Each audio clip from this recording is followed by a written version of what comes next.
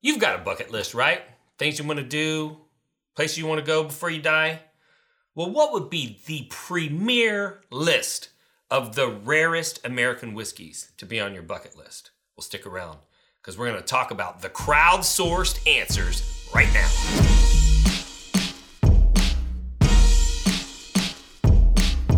So number one on the list, we have A.H. Hirsch. There's a 16-year, a 20-year, and there is an entire book by Chuck Caldry entitled The Best Bourbon You Will Ever Taste about this whiskey. Backstory on this whiskey, it's not even a Kentucky bourbon. It was distilled by Michter's Distillery in Schaefferstown, Pennsylvania. It was commissioned by Adolf Hirsch, and he only had about 400 barrels made, which is actually quite a bit. I think it's quite a bit, being a small NDP myself. But those bottles were not ever bottled by him. They were purchased by Gordon Hugh, who acquired them and had Julian Van Winkle III bottle it up for him in his A.H. Hirsch bottle. The first release was in 1991, and it was a blue wax. They also have had gold foil, black wax, and decanter bottlings of that release. Obviously, there's never going to be any more made. It was they captured lightning in a bottle on accident, 400 barrels, and then it's gone. The brand has since been purchased by Anchor Brewing, and they release a bottling of it that's called A.H. Hirsch, but it is absolutely nothing like the original release. They're just trying to capitalize on the popularity of the brand. But that is one that I truly hope to have the opportunity to try at some point before I die. Number two on the list, and keep in mind, these were crowdsourced from Someone Say Whiskey, was Double Eagle Very Rare. So, Eagle Rare, very popular product. It is aged 10 years. It's one of the last age-stated products from a major Kentucky distillery that's still available at that pricing. But they came up with this idea of having a double Eagle, which just means aged 20 years. So it's aged twice as long as the regular product. They put a ton of money into packaging for this. So it comes in this beautiful crystal decanter. There are two eagles, hence the double eagle. There's an eagle on top. There's an eagle inside the glass. And it comes in this beautiful silver box. It has its own light. And quite honestly, a lot of the money has been put into the packaging. This is another whiskey that I have not had a chance to try. And I hope that I get a chance to have a pour before I leave this earth. Number three. We've referenced this on other podcasts. We are referring to this as Lawsuit Pappy. So Pappy Van Winkle and the creator of Maker's Mark, which was Bill Samuels, were friends. Pappy Van Winkle told Bill Samuels, hey, if you're going to make a whiskey, just copy my wheated mash bill. It'll taste delicious and it'll sell like hotcakes. And so they had a pretty good relationship in the beginning. Fast forward, Stitzelweller shuts down, Maker's Mark's doing fine, and they end up registering a trademark for red dripping wax. Julian Van Winkle of the Van Winkle family does a special release of Pappy Van Winkle, dips it in wax, it's red, it's dripping. They put it out on store shelves, and Maker's Mark files a lawsuit against them, which is ironic because even the Maker's Mark story acknowledges the Van Winkle family got them their start. The lawsuit didn't take very long. They decided to pull the bottles off the shelves, but not before a few of them got sold. And so that has caused this one bottling to be one of the rarest bottles in all of bourbondom. And I have actually seen one and held one at Bardstown Bourbon Company. The great folks over at Bardstown Bourbon Company took us in the back, let us see all their rare bottles. Have no idea how much a pour is, but I suspect that it's expensive. But that would definitely be a bourbon that I'd be very excited to try before I leave this world. Oh, well, hello there, you fellow bourbon lovers, you. I don't know why I'm talking like that. Anyways, I want to invite you over to the bourbonrealtalk.com store today. After the show, go check it out. We've got new merch that's just hit the shop. We've got travel cases for your wee glens and your big glens. We've got toppers for your glens as well. We've got the rocks glasses that we offer now and all the other cool merch that you're used to seeing there. So go check it out after the show and support the channel by checking out our store and picking up a couple things and getting them on your doorstep a few days later. We can't wait for you to check out all the new merch that we've got to offer now at bourbonrealtalk.com.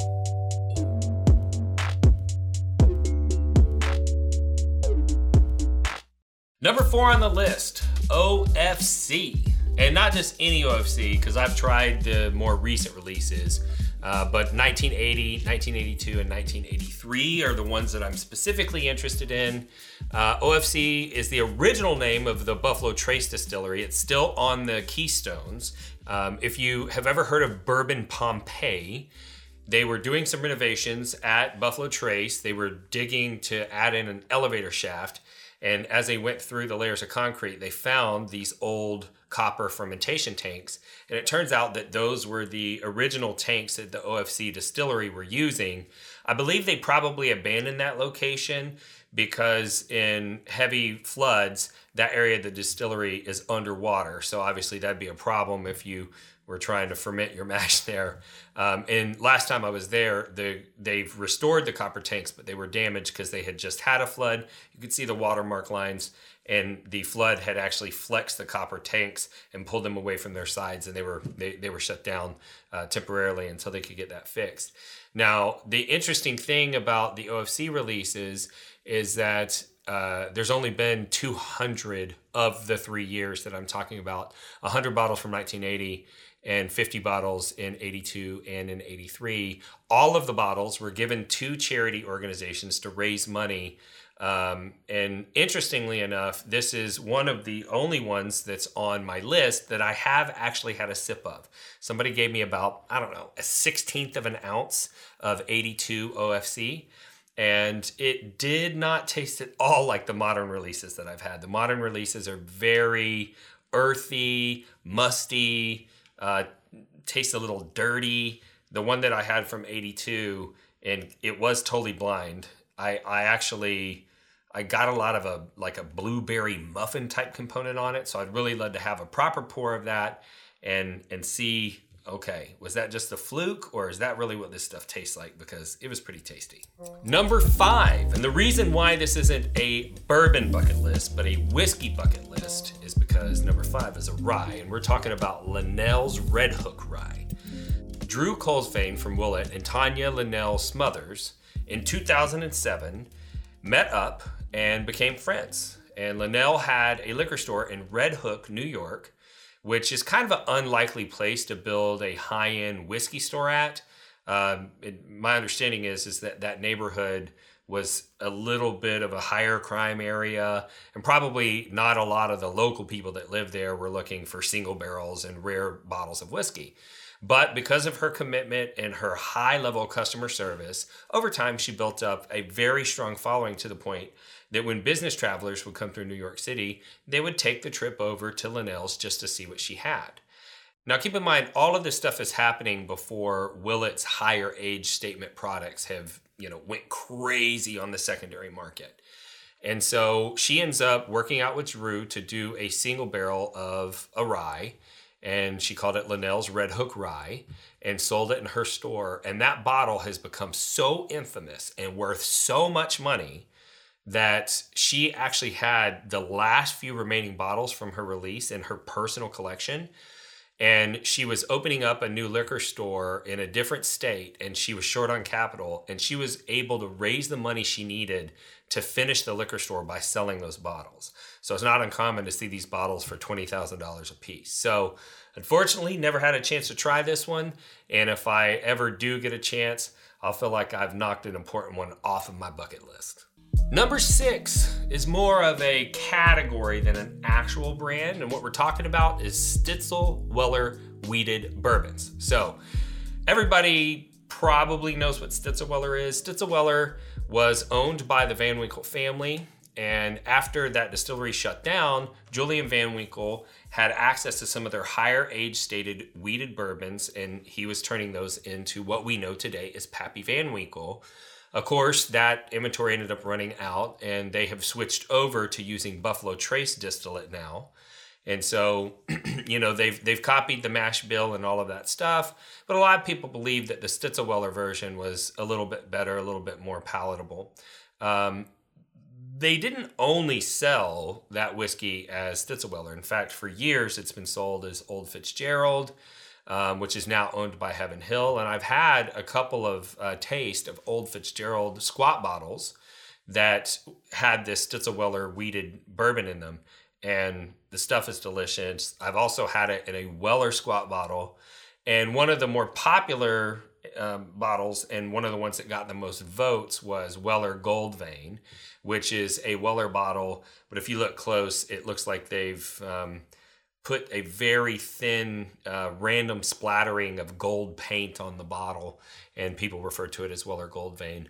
All of it is, old school Stiltz Weller wheated bourbon, and it is delicious. Luckily, this is one that I've tried a few times. I've had one from 1939 recently that was delicious. It tasted like juicy fruit gum. It still had a lot of nice fruit characteristics to it. Just underlacing of that older, dusty flavor that starts to taste like leather and musty and, dank basement and things like that. So if you ever get a chance to try one of those, you're probably kicking a nice one off of your bucket list. But hopefully you enjoyed this list.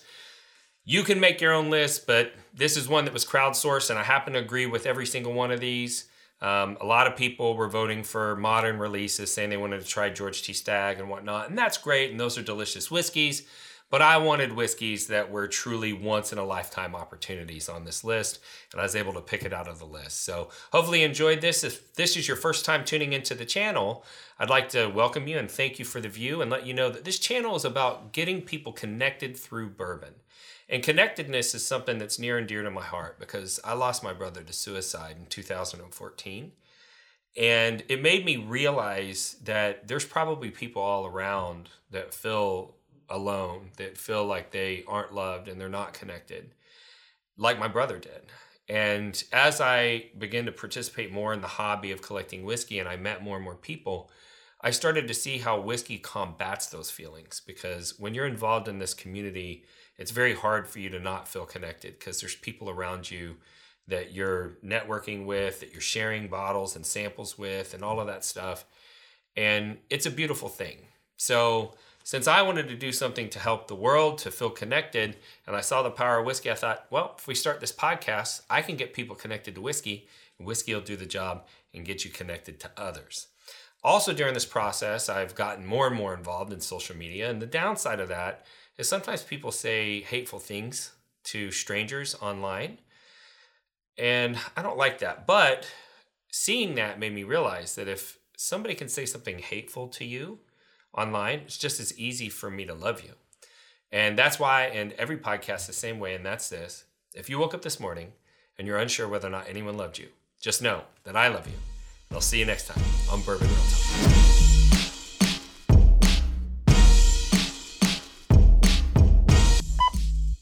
We didn't get any outtakes either. I just thought that, we didn't get any outtakes on that last one. We're being too serious. Yeah. We're not drinking. Let's get this shit done. I want to go to lunch. Right. I guess that could be an outtake. Yeah.